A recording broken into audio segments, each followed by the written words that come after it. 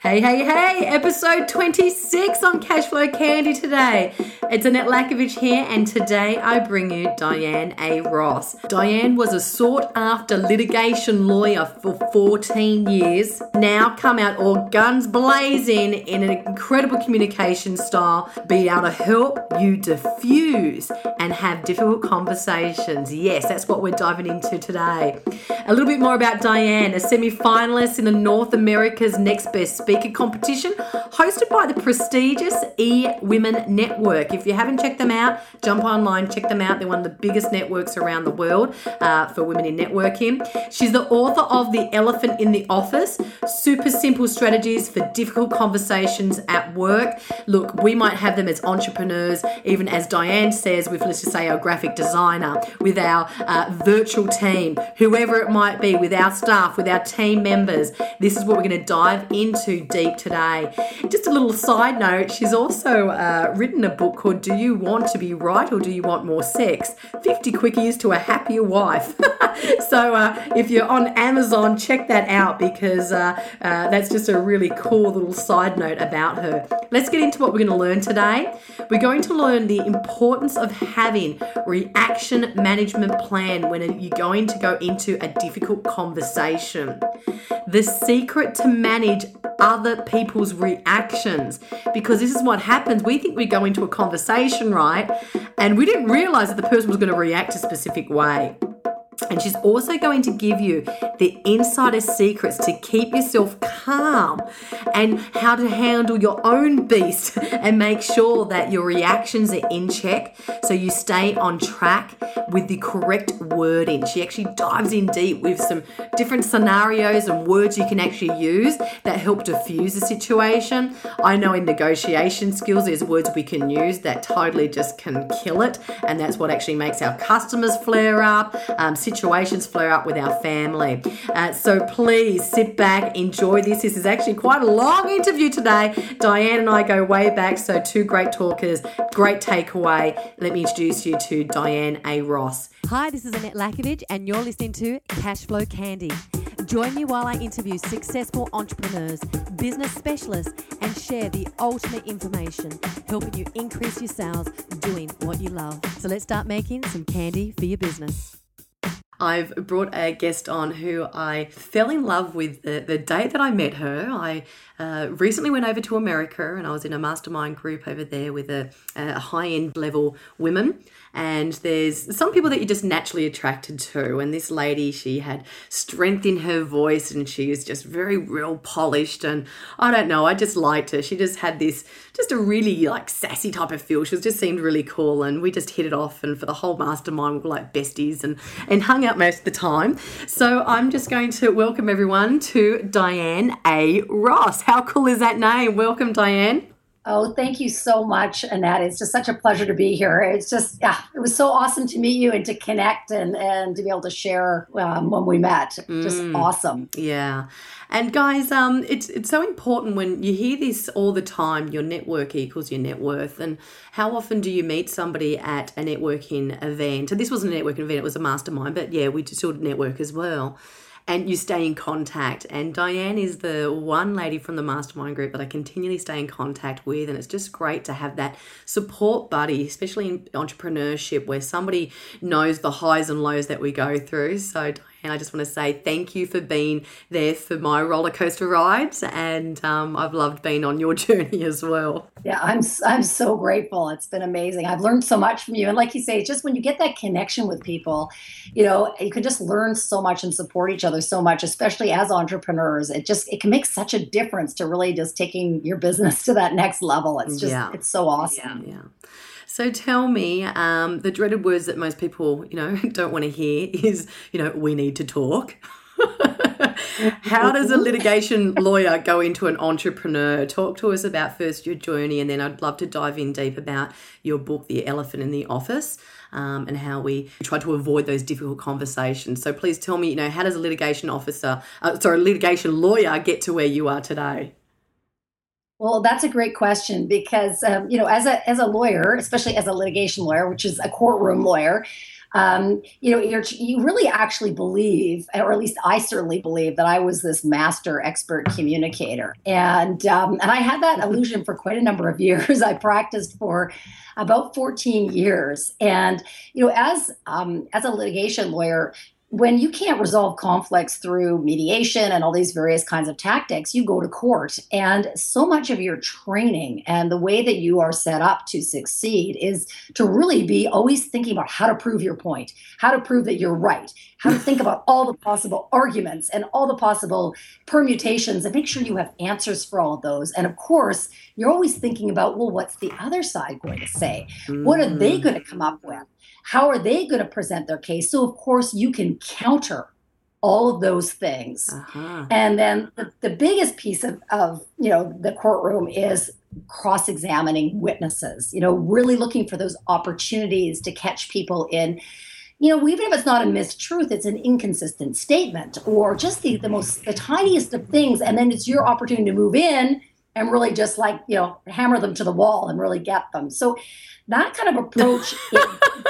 I'm just laughing at even the words that you're saying. It's just so, there's such, I don't know if it's the word, the aggressive, not aggressive as in anger, but just the way, like just looking for the tactics. It's just so interesting. Keep going, please. Yeah, I would definitely say it is aggressive. And, because when you get to that point, it's as a lawyer, you're hiring somebody to advocate your point of view. And so somebody wins and somebody loses when you go to court. It's like winner takes all.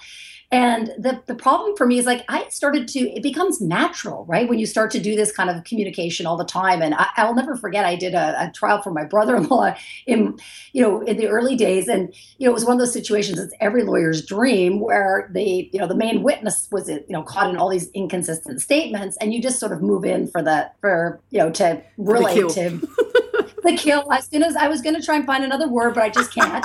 And I remember, when I left the courtroom that day, I really didn't think anything of it. And my brother-in-law turned to me and he said, "I will never mess with you, Diane, ever." And I was like, "Really?" He's like, "That was scary." And I didn't even think anything of it.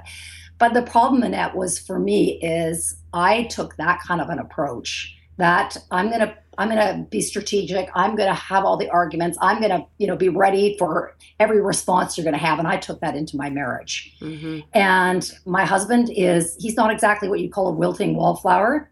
He's a doctor. He's got pretty strong views and opinions. And we basically, every time we got into conflict, every time we had a disagreement, it became like a courtroom battle. Mm-hmm. And unfortunately, I had a little bit of the upper hand, which, in the moment, sometimes that feels good. I think everybody has been there where, you get into this conflict and you really prove your point only to end up having a lot of other problems down the road. And, we definitely became one of those couples where we were like the Bickersons, and, people just were like, it was terrible. They wanted to avoid it, but I never, ever, I didn't see my role in it. Mm-hmm. And it wasn't until shortly after my 40th birthday party, I'll never forget this. I'm so grateful to my dear friends, Ann and Steve. I went over to their house, as I had many other times, to have a glass of wine after a long day. And they're what I like to call my 4 a.m. friends, because they're friends who, the type where you can call them anytime, day or night, and they're just there for you because they love you, and they're true friends. And I remember I was going on about the latest, irritation or transgression on my husband's part, and I remember my friend Anne turning to me, and she very gently took her hands in mine, and she looked right into my eyes, and she said, "Di, I don't know how to tell you this, but I have to tell you this, and it's because I love you so much. But when you talk like this, when you're so negative, it just makes you look bitter. And I know that's not the kind of person that you are." Wow. And she just had the tears were welling up in her eyes. And I remember I had that lump in my throat, and my face, started to feel warm from the embarrassment. But I also felt so much compassion from her. Mm-hmm. And her husband, Steve, put his arm around my shoulder and he said, "Di, we just love you so much. And we know this isn't who you are and this isn't who you want to be.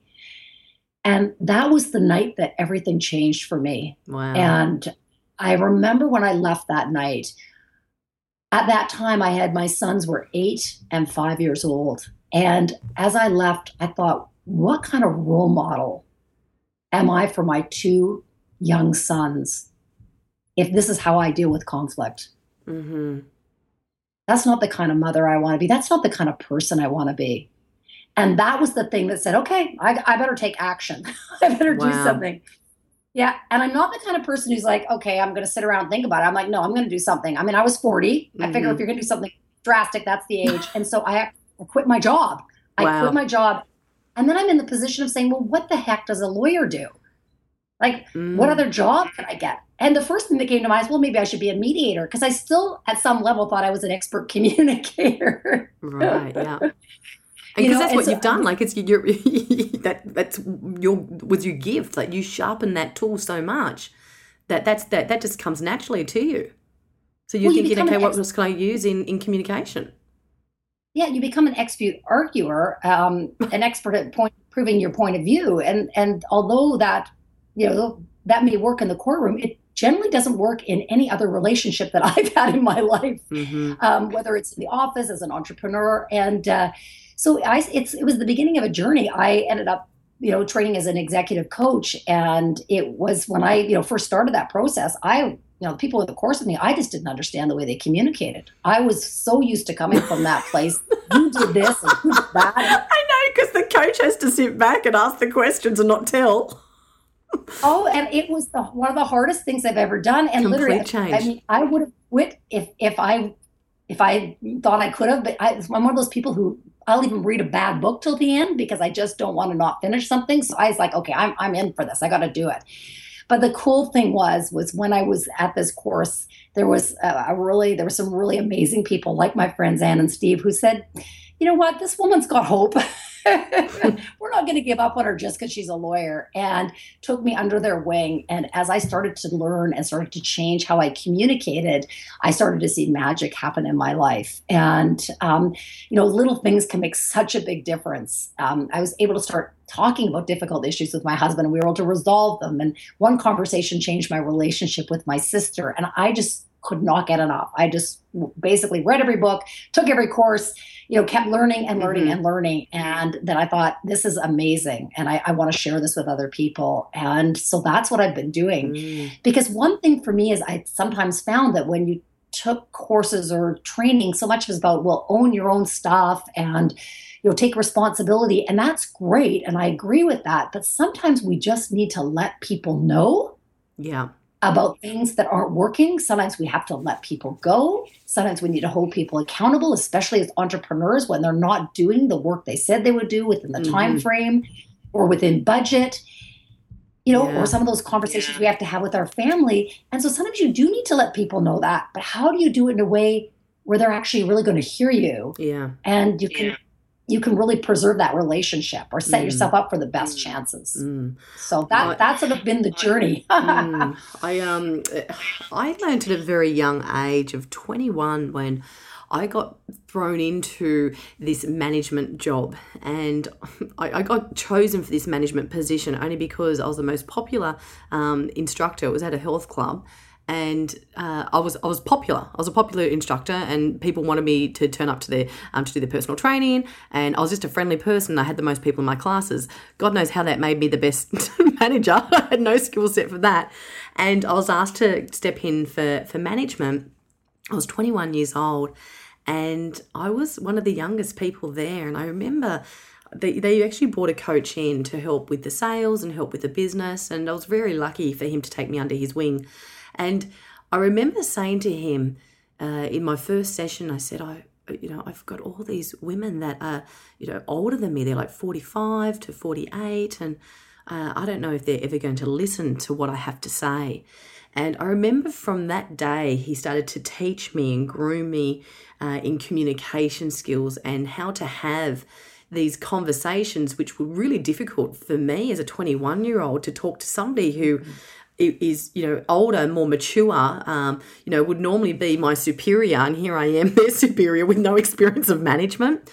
What would you say is the biggest mistake that you see that people do when it comes to, having these difficult conversations, or why they turn into a difficult conversation?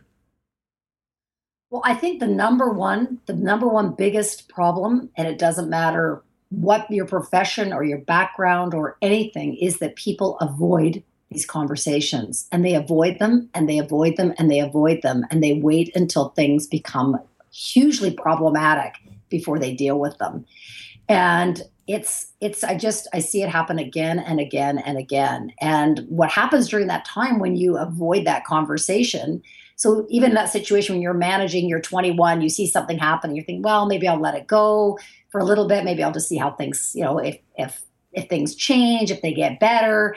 What happens is, generally speaking, they don't get better. People are getting the message that everything's okay, that, business as usual, whatever that might be.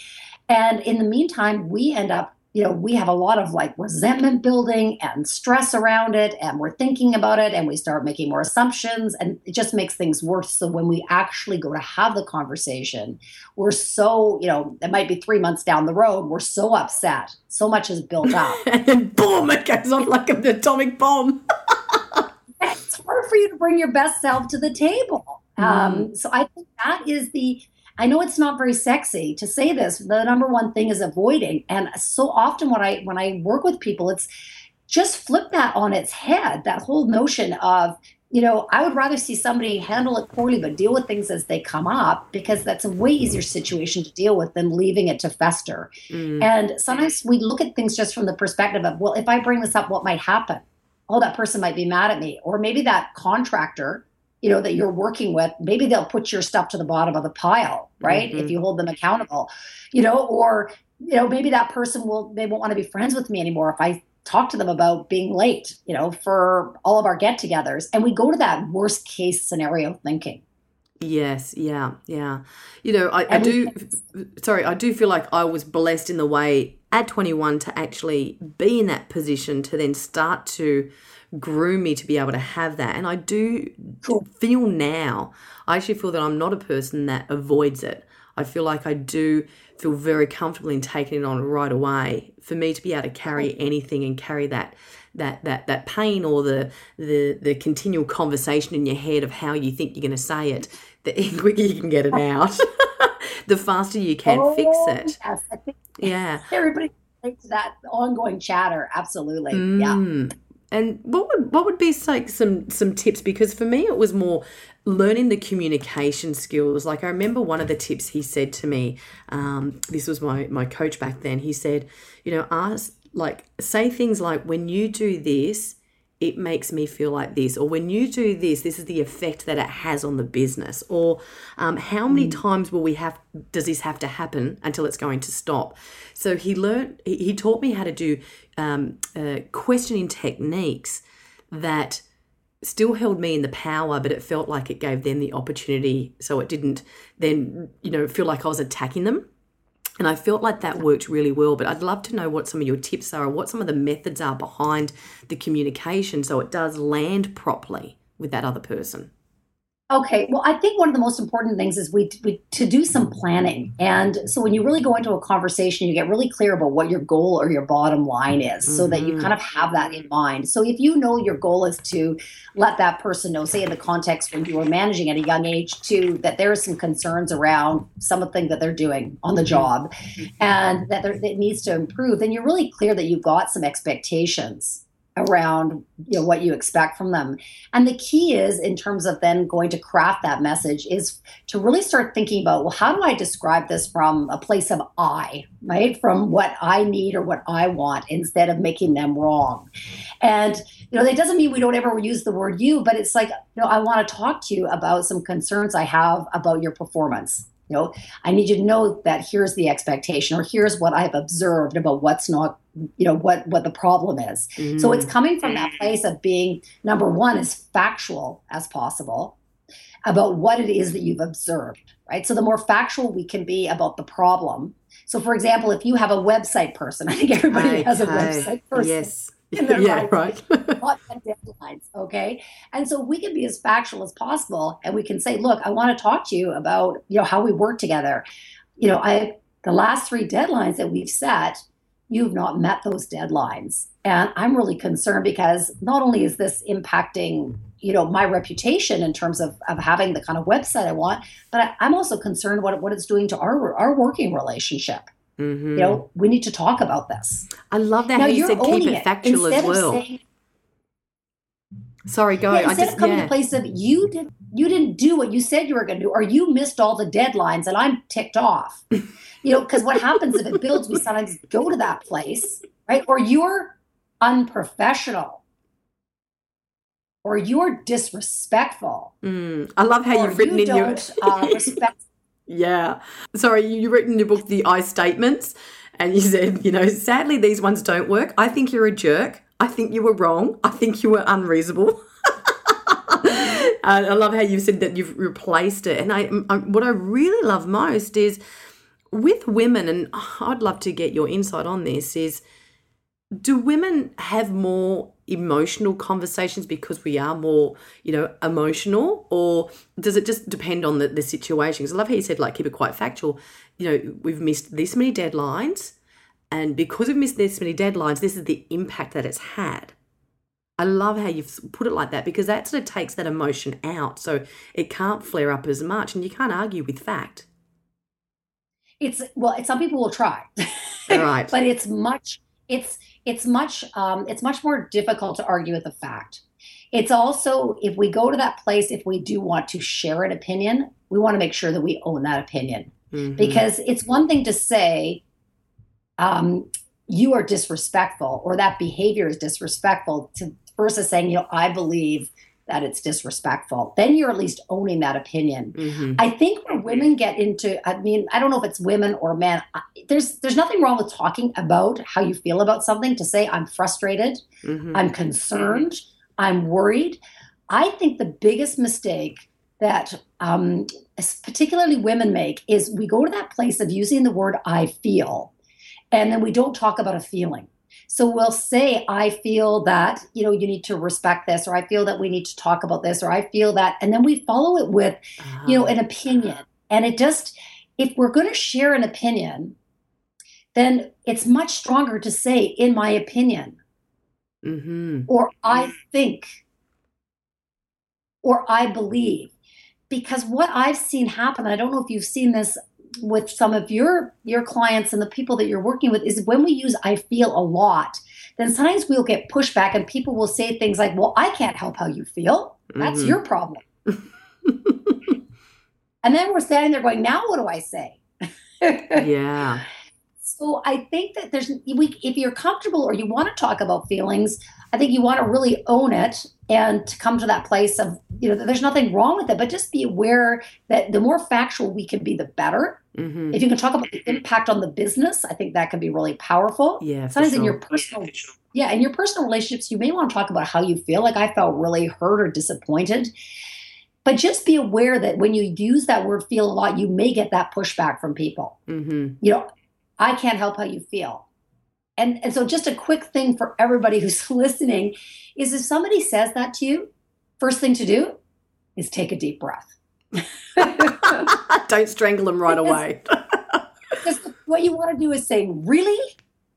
Are you kidding me? Of course I should feel that way. And, everybody in the world agrees with me, right? That, you're not being fair, you're being ridiculous or whatever. That's what our gut wants to do.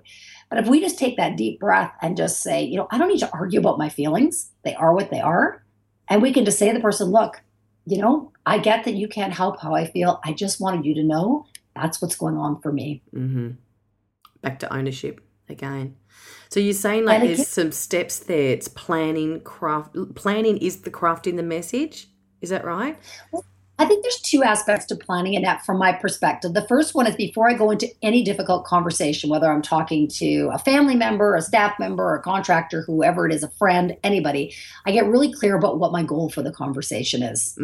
Because if I don't know what my goal is, so if I'm talking to that web person, for example, So my goal is to make it really clear that I'm on, my goal may be to let them know that I'm not happy with the missed deadlines. Mm-hmm. And maybe my goal is to set some expectations around that, knowing that if those aren't met, I'm going to take some other action. So I want to be really clear, or if I'm going to say no to something, I want to be really clear that no, I'm actually not going to take on this particular project.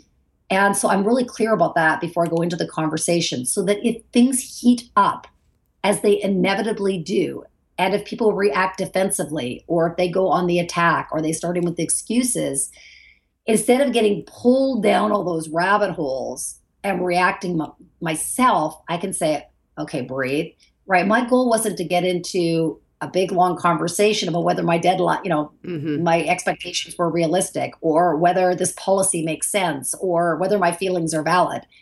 My goal was just to let this person know the expectation, the impact, whatever it is. The one thing to really watch out for, though, is there's this tendency, people want the goal to be, I want that person to change. And that would be nice. And people sometimes do change in response to us. Yet if we have that as a goal in our mind, it's going to come out in our body language and our language, and people dig their heels in if they hear they need to change or else. Yeah. There may be consequences they don't. So that's the first part, is get really clear about what your goal is. So it's something that you can help you to stay focused. Mm-hmm. And then the second is, how can I craft this message in a way as much as possible that, number one, I stick to the facts. Uh-huh. And that is not easy. When you go to those places where you're saying disrespectful, unprofessional, inappropriate, those are judgments, right?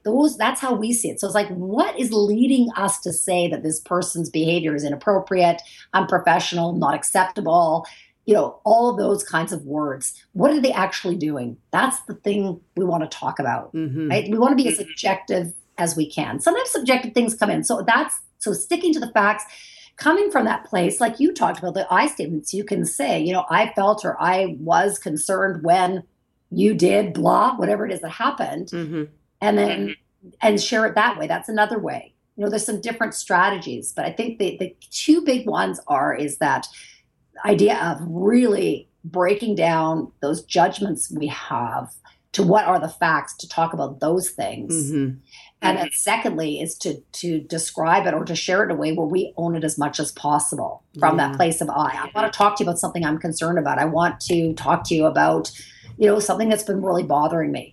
And, when this or this happened, here's the impact, right? For me, or here's the impact for the team. And it's a powerful way to talk. And how much planning normally goes into this? Is this something that you could do when you're saying, sit down, like, what is the goal? What are the facts? What do I need to own when I come into this conversation? This sounds like it could be, like a really just a quick 5-minute activity that you could do, just so you've got that clear purpose and direction. Would that be safe to say, or is it something that needs to be planned longer than that? I guess it really depends on the situation. I think a lot of times you can just grab a piece of paper. One of my girlfriends, VP, who came to one of my workshops, and she has to, in that kind of a role, you have difficult conversations all the time. And she said, the biggest thing I took away, Di, is I'm going to get out my piece of paper before I go into that important meeting, before I go to that conversation, and just kind of be clear about what's the direction I want to take? What's my bottom line here? What's my goal? And that's it. And I'm good, because she had all the language pieces. So it literally can be a minute or two at times that it takes you to get ready. It's just giving it that focus. So you're like, okay, right. But some other conversations, if you're worried about them, sometimes those are the family ones. Sometimes they take you a little longer to think through, because you have some stuff to kind of let go of. Before you have. And I can imagine it can be even more heated. I think there's more of a chance to get hooked in those situations, right? To get pulled in to some drama. Yeah. You know what I loved in the book? You talk about the body odor. Like, how do you tell someone they've got bad body odor? And I worked in a health club. I had to do it twice, and I remember both those times. And the first time was with a member, and the second one was actually with the owner himself. So everyone would walk into the health club, and his office was at the front entrance. And it would stink like, this is a ladies only, and it was a high-end ladies only health club. And you'd open up the doors, and if he was in his office, oh my gosh. And they were two really difficult conversations. And I wish I actually had those steps that you're saying now, because I remember I really did not want to hurt their feelings. And I didn't know really how to say it. And they both felt like it came off okay. But and another time a lady was swimming in the spa with no underpants on. I remember came up, and everyone looks at me like, okay, this is your job. You know, what are you meant to do when it's something that it's so sensitive? It's something that is really, really sensitive, like the person's got body odor, or there's like a real horrible smell that they've just always got on their breath, or, you know, what would you suggest in situations like that? Those are the hardest ones, but I guess it's get in and get out. Don't carry on, you know. And I've seen situations where everybody will know there's an issue with somebody with bad breath and nobody says anything. And I just think, you know, if you were that person, wouldn't you want to know? Mm-hmm. And so I think it's just saying, okay, you know what, the longer this goes on, the harder it's going to be. I'm just going to get in and get out. Just say, look, you know, I know if this is me, I'd want somebody to tell me this is what I've noticed. And just say it and just be done. Mm-hmm. And it's so much more respectful. There's that tendency to lay hints and to start talking about your deodorant or your toothpaste or, you know, praying this person is going to figure it out, and they don't get it. It's, you know, it's everybody else is looking, you know, kind of looking this way and that way, thinking, you know, we all know who she's talking about. So I think, you know, there's no question. I think in some ways those are the worst ones. But it is just a matter of kind of like, I thought you deserved to know. I know I would want somebody to tell me, and just say it. Be done. Yeah. Yeah. Be brief. I love how you just said just to stop the talking. Stop the talking afterwards, like, because that's when you could just feel like you're justifying, and that's probably where it starts to feel worse for the person. Well, it's already embarrassing. And then if you start going on, you know, I don't think it's that big of a deal. And what are you doing this weekend? And how are things going? And the person is dying, right? Oh, that's hilarious. That's really funny. And I would say that's another big thing that we have this tendency to do, especially if we've been thinking about an issue for a long time, is we finally we muster up the courage to have the conversation. And then what happens is so interesting. People are mute for so long, and then all of a sudden they start talking and they don't stop, right? So they start out beautifully, like, you know, I wanted to talk to you about this concern I had. You know, we were in the meeting the other day, and I was sharing something that was really important. I don't know if you're aware, but you stopped me and said, you know, you'd heard enough from me, and I was really embarrassed. And I wanted to share that with you. Yeah. That would be a great place to stop. But what we usually end up doing is, and, you know, I'm not the only one who noticed, and I know it probably wasn't your intention to embarrass me, but I think, you know, I put a lot of work into that project, and which you asked me to do, and other people noticed it as well. And we just keep talking. Yeah. And we keep undermining the importance of our message. Yeah. And or we start. Because it dilutes it, doesn't it? It dilutes it. And a couple of things happen is either people are busy thinking about their reaction or their response to each thing you're saying, and the more that's getting piled on, the more reactive they're going to get. And secondly, they're not actually probably going to heard the thing that was really important to you. Mm-hmm. And then thirdly, you run the risk when you do that of, without even the other person uttering a word, is backing down from the thing that you said. Right? Mm. By the end, you're like, don't worry about it. I think I was too sensitive. Yeah. And they turn up and they stink again. Like, oh, well, she said it was okay. It wasn't like that bad. She probably just got a sensitive nose. You walk out of the meeting going, what did I just do? I can't believe I just did that. Yeah, so right? true. And I think especially women, we turn that in against ourselves. You know what? Just the last 2 days I've been doing training with a corporate client with all their team on behaviour styles. So the different types of behaviour styles. You've got your dominant behaviour style that they just tell you, you know, how it is. It's, you know, water off a duck's back once they tell you, or they have a little argument, you know, they're on to the next thing. Then you've got another behaviour style that is, you know, the interactor, the influencer. They love people. They're the energy house, the powerhouse. And both of those two don't normally avoid confrontation. They'll handle it differently from what I notice in a sales, and this is why I teach it, is either customer service or in sales.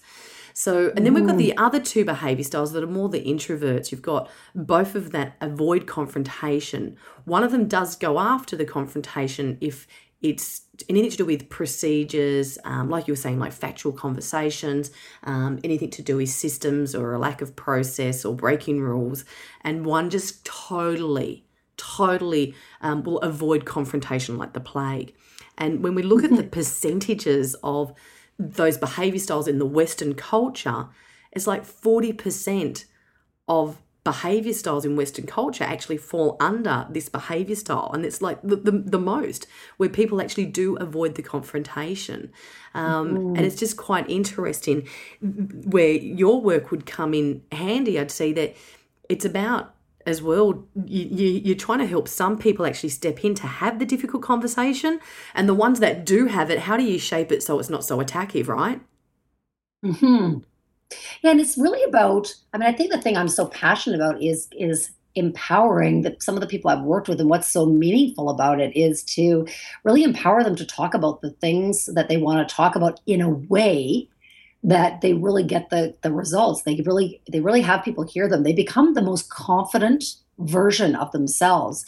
And even as a confident, outgoing person, which I would describe myself as before I started to do this work, there was still those conversations that I would avoid, or I would go in kind of with the aggressive lawyer style, which wasn't serving me, and it wasn't serving the relationship. So I think a lot of it's about really just help when you have those tools. If you have tools for how am I going to put this message together? How am I going to do that in a way that the person's more likely to hear me? Do I have some tools to manage their reactions when they do get defensive, or if they push back, so that I don't end up going off track? Then that's going to start to build that confidence. And everybody can always finesse it and just take it to that next level, whether even if you are really good at dealing with this stuff. And so it's just always just taking it to that next, helping you to take it to that next level to really set up. Actually, the other beautiful thing is it just creates so much trust if we handle these things in a way that's compassionate and honest. Yeah. And, it's so true. There's actually a study that shows from customer service, the customers that do complain and that you handle that complaint and you're able to turn it into, something good, they actually end up being your loyal customers, and you end up having that deeper connection with that customer as well, because now you actually have this trust that they'll be there for you, there to help you, but you're able to have that open communication. So if you look at it from a customer service perspective as well, and that's what we can look at, because how many of us that are listening have customers, and maybe you might have just that one headache customer. Every business normally has one customer that's a bit of a headache. And it's, again, how do we structure that conversation? Because we know that we want to be able to service them. We want to be able to keep that rapport. But we need to be able to teach them how to treat us, or how to turn up to a situation, because sometimes that they're, not communicating the way that we need them to as a customer, right? Absolutely. And I mean, so there's kind of two aspects there. There's the whole thing that if there is a problem, or if somebody has an issue with something we've done, if we can acknowledge that and we can be forthright about that, people are so appreciative, right? If we can say, look, I didn't realize that's how it came across, or I can understand how that would be, upsetting. Let's talk about what we can do. From a customer's point of view, they're so grateful. Or even, in a context, if we make a mistake and we actually own up to it, people really appreciate it. Now, when you're the second case, sort of when you're dealing with somebody who maybe is that headache customer who is really, really difficult, I think what happens, we forget a lot of times with those people, because they have that kind of prickly kind of personality, that the thing that we, that feels so counterintuitive but is so effective is just give that person a little bit of space to have their moment, right? To vent, and sometimes you do have to gently interrupt them, but just acknowledge, like, it sounds like you've got a lot of frustrations here, or, you've not been happy with a lot of things. I really want to be able to help you here. I want to be on your team. And one of the things that's really important is, how we talk to each other. I find it hard to, really be supportive. My team finds it hard to be supportive, when you raise your voice or you start to use profanities. And so, when you make these requests, this is what we need from you, right? We can go to that place, But I think what happens is we often try to jump into the end game part of it. Like, this is what, we can help you out, but we just need you to be respectful. Yeah. And Well, this is why we did it. This is why this has changed, or this is why we've changed our business hours. It's interesting how quick the staff members or even, business owners, which are even more sensitive normally because it's their product, will. And people they don't care about the backstory. They don't necessarily know all that. If they do, they can ask you that. But initially, they're ticked off because now they can't reach you when they did, or something is not available, or you've discontinued a program that they loved, or whatever it might be, and they're having their moment. And the more we can just get comfortable saying, okay, I'm going to let this person have their moment. Yeah. And then I'm going to acknowledge, acknowledgement doesn't mean agreement. It's just I'm going to acknowledge, like, hey, I hear where you're coming from. It sounds like you're really disappointed. I get that. And, it was a tough decision to make. And then you may then educate them about what's needed in terms of how you communicate or not, depending on the situation. But I think that's the thing. There is that place where we want to go to, where we want to go, oh, but there's good reasons. And we went to a lot of process through thinking this through. And we really, we know that this is what's best. And you're just going to love this new product. You're going to think it's fantastic. And it's going to be so much better. And they don't want to hear that at that moment. No, they just want to be acknowledged. And I love how you said that, because if you can acknowledge them first, acknowledge how they feel. Look, I can hear the frustration in your voice, or I totally respect you feeling that way. You might not understand that they feel that way, but if you could respect it. I remember a lady complained to a team member once, and the team member, in the middle of the lady complaining, picked up her lip gloss out of the front counter and applied her lip gloss in the middle of the lady complaining.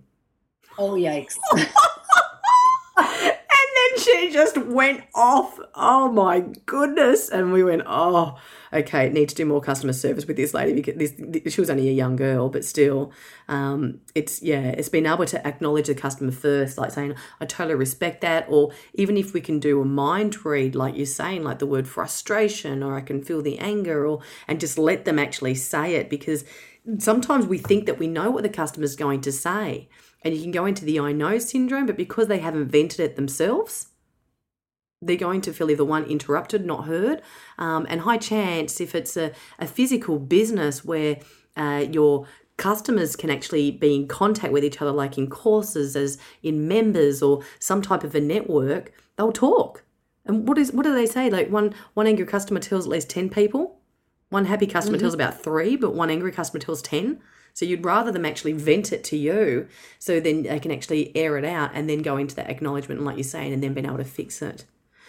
You could have the exact same result, but if you've given the person the space to have their moment, and like you say, acknowledge how they're feeling. We want to be careful that we don't say, oh, I see you're angry, or I see you're upset. We want to just check in. I like how you said, I hear the frustration in your voice, I can get that. Then they can correct you, or, I get the sense that this is, this is really difficult, or yeah. And just sometimes we can even acknowledge people, unlike putting lip gloss on while they're talking. I know. Just by being present, just making the eye contact, nodding. Sometimes it's that simple, but it's really about people feel respected. They feel heard. And often the biggest complainers in our lives, we think, oh my goodness, we see them coming and we want to run for the hills. And I really encourage everybody to even test this out on your most difficult relative. Do the opposite and say, okay, you know what? This person probably nobody's really ever acknowledged what's going on for them. If I actually take the time to listen for a few minutes, kind of get, acknowledge where they're coming from, that sounds like a tough situation, or I can understand, or whatever, they're going to feel heard, and it changes everything. And trust me, I've experimented on my family with this. It works. Yeah, that's powerful. Definitely. There's so many great tips. How can people get some tips from you? If you've got something that we can stay in contact and actually hear some of these continual bits of information. This is just stuff that we just continually need to be reminded about. Yeah, and different things come up, and absolutely, because I always want to make sure that there's ongoing tips. It's never stagnant. Like you said, things come up and you want to, you need little ideas or refreshers or whatever it is, even those people who are amazing communicators. And so what we do is every 2 weeks we put out an online magazine. It's a 2-minute takeaway tip, for those who want to get that sent to them regularly by their email. And it's a little video, and it's just a great, easy, bite-sized tip that you can put into practice. And I've had some clients say, that's been the best thing for them, just that 2-minute takeaway. You know, I've one woman I work with who had to deal with a really difficult client who would get very angry when things went wrong. And she used to take it all on. And as he got boisterous, she would take all the responsibility and she'd end up doing all the work on these projects they were on. And as she listened to one of the tips, we had a tip about even when somebody's really reacting like in that kind of negative way, just imagine them even in an ice cube, just hold that space, but you don't have to, and she said she took everything she could just to hold that space. She was sort of smiling the next time it happened because she was so ready for it, saying, oh, right, I actually don't have to take any of this on. Another one of my favorites is the Teflon suit. If you know you're going in with that angry customer, you put your Teflon suit on. So not everything has to stick to you. So, that's the kind of that's one of my favorites. So it's a bunch of tips about how could you say this or how could you deal with that. So it's just in time, fun stuff, great reminders. Yeah. So how do they get a hold of that?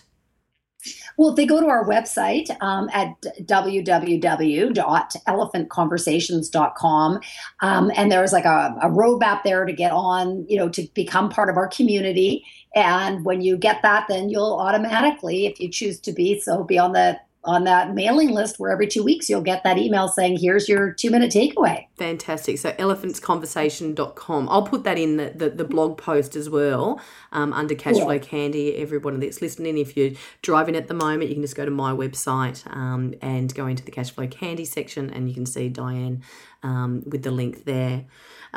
Just to finish off, because you've gone through entrepreneurship and we understand that there's, these, mountains and then there's these valleys. What is a tip that you could give to, say, the female startup entrepreneur? She's got the business idea, she's putting things into motion, and then the one that has now, she's got the business set up, she's got financial, she's got the money coming in, and to take it to the next level. What would be a tip for each of them? Well, I think for both actually, one of the biggest tips I would say is get a community, right? Whether that's being part of, through a networking or a big part of a mastermind or some kind of a community of people who know what you're going through, who can help you make some difficult decisions along the way and support you, because it can be so lonely. And especially for those initial people starting out, it's just like getting that support to really help you when you have those, because we all have as entrepreneurs those dark days, where you think, oh, this is just so difficult. And so if people have been there, done that and can support you, I just think it's absolutely the best investment you can make. And to reach out, if you meet those people that you have those connections with, to reach out and to deal with the issues as they come up. And I think for the more seasoned entrepreneur, in many ways, it's the same thing. It's like to keep learning, to keep growing, because that's what keeps it interesting, and that's what keeps us moving forward and coming up with new and creative ideas. Because things, as entrepreneurs, the world keeps shifting under our feet. So I think having those opportunities to really make the time, especially for the seasoned ones, to do that networking, to be at those events and those things where you're going to connect with people and really keep your finger on what's going on and have that. It can really help keep things inspiring and keep you really forward thinking. Yeah. And like you're saying, always be learning. You'll always be learning. And what we have now as entrepreneurs is just so much stuff that continually changes in the social media life. And most of us are building our presence online these days. And to be able to stay at the forefront of that is just huge. You always want to be the dumbest person in the room. So surrounding yourself with people that do stretch you or do stretch the mind. We've got a mastermind community, and it's quite interesting how you're saying, like, being able to reach out and be able to share what you're going through in those startup journeys. Because one of the girls we hadn't heard from, she was great at the retreat and, she made friends with everyone. I noticed that she hadn't been on the Facebook community. And I just reached out to her personally and I just said, hey, just haven't seen you in the Facebook community. Is everything okay? And she texts back, I'm just so embarrassed the questions I need to ask because I just feel like, I'm really just at the startup stage. And I said, okay, from now on, I want you to post at least one question a week. And then sure enough, that night, she ended up posting ideas for her logo, then needed questions about the terms and conditions on a website.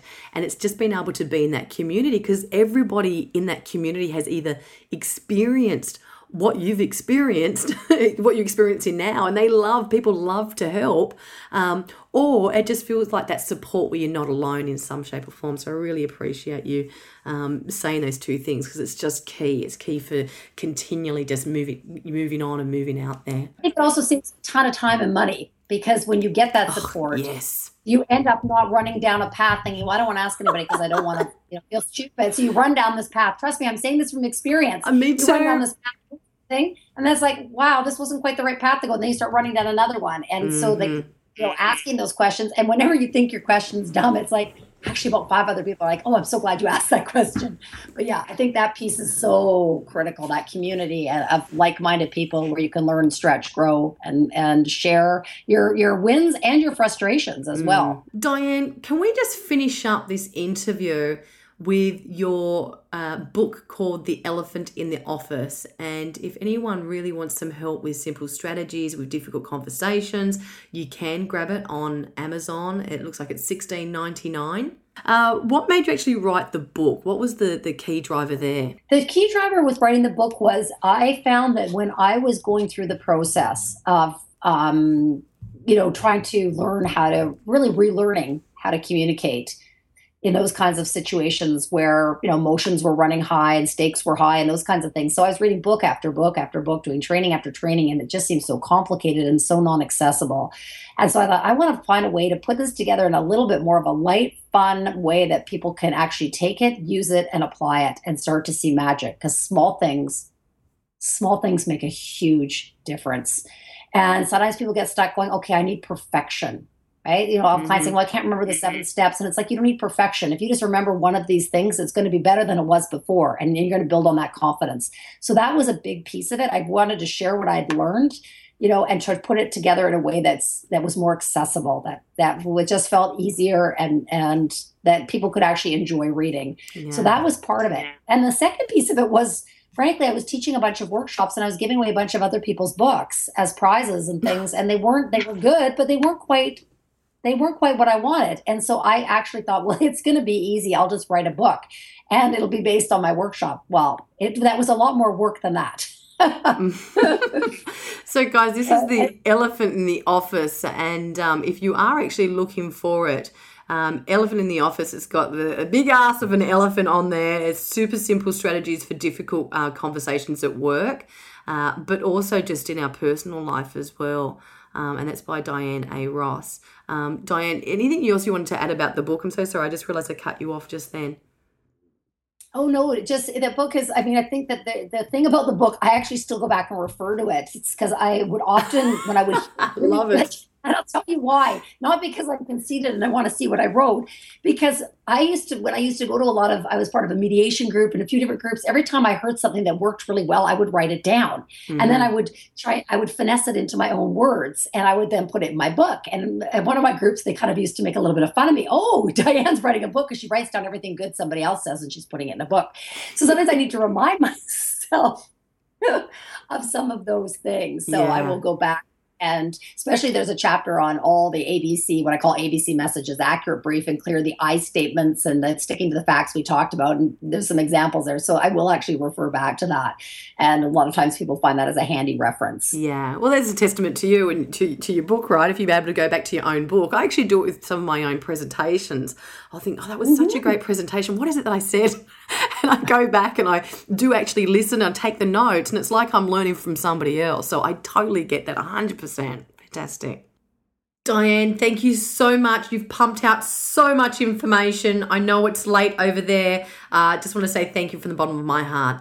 Oh, it's been a blast. Thank you so much for having me. Awesome. Take care. You're listening to Cashflow Candy. Now, if you're a female entrepreneur, your business is growing, but you know that you should be making a hell of a lot more sales than what's actually coming in. And you want to do it so you don't feel awkward, don't feel pushy, and you're keeping an amazing relationship with your customers. Well, I invite you to the Herpreneur event. Check out herpreneur.com. It's filled with other like-minded women just like you wanting to make amazing money doing what they love and having a whole lot of fun along the way. So please let me invite you to come along to Herpreneur event. Check it out, herpreneur.com, and I can't wait to see you next time on Cashflow Candy. Bye-bye.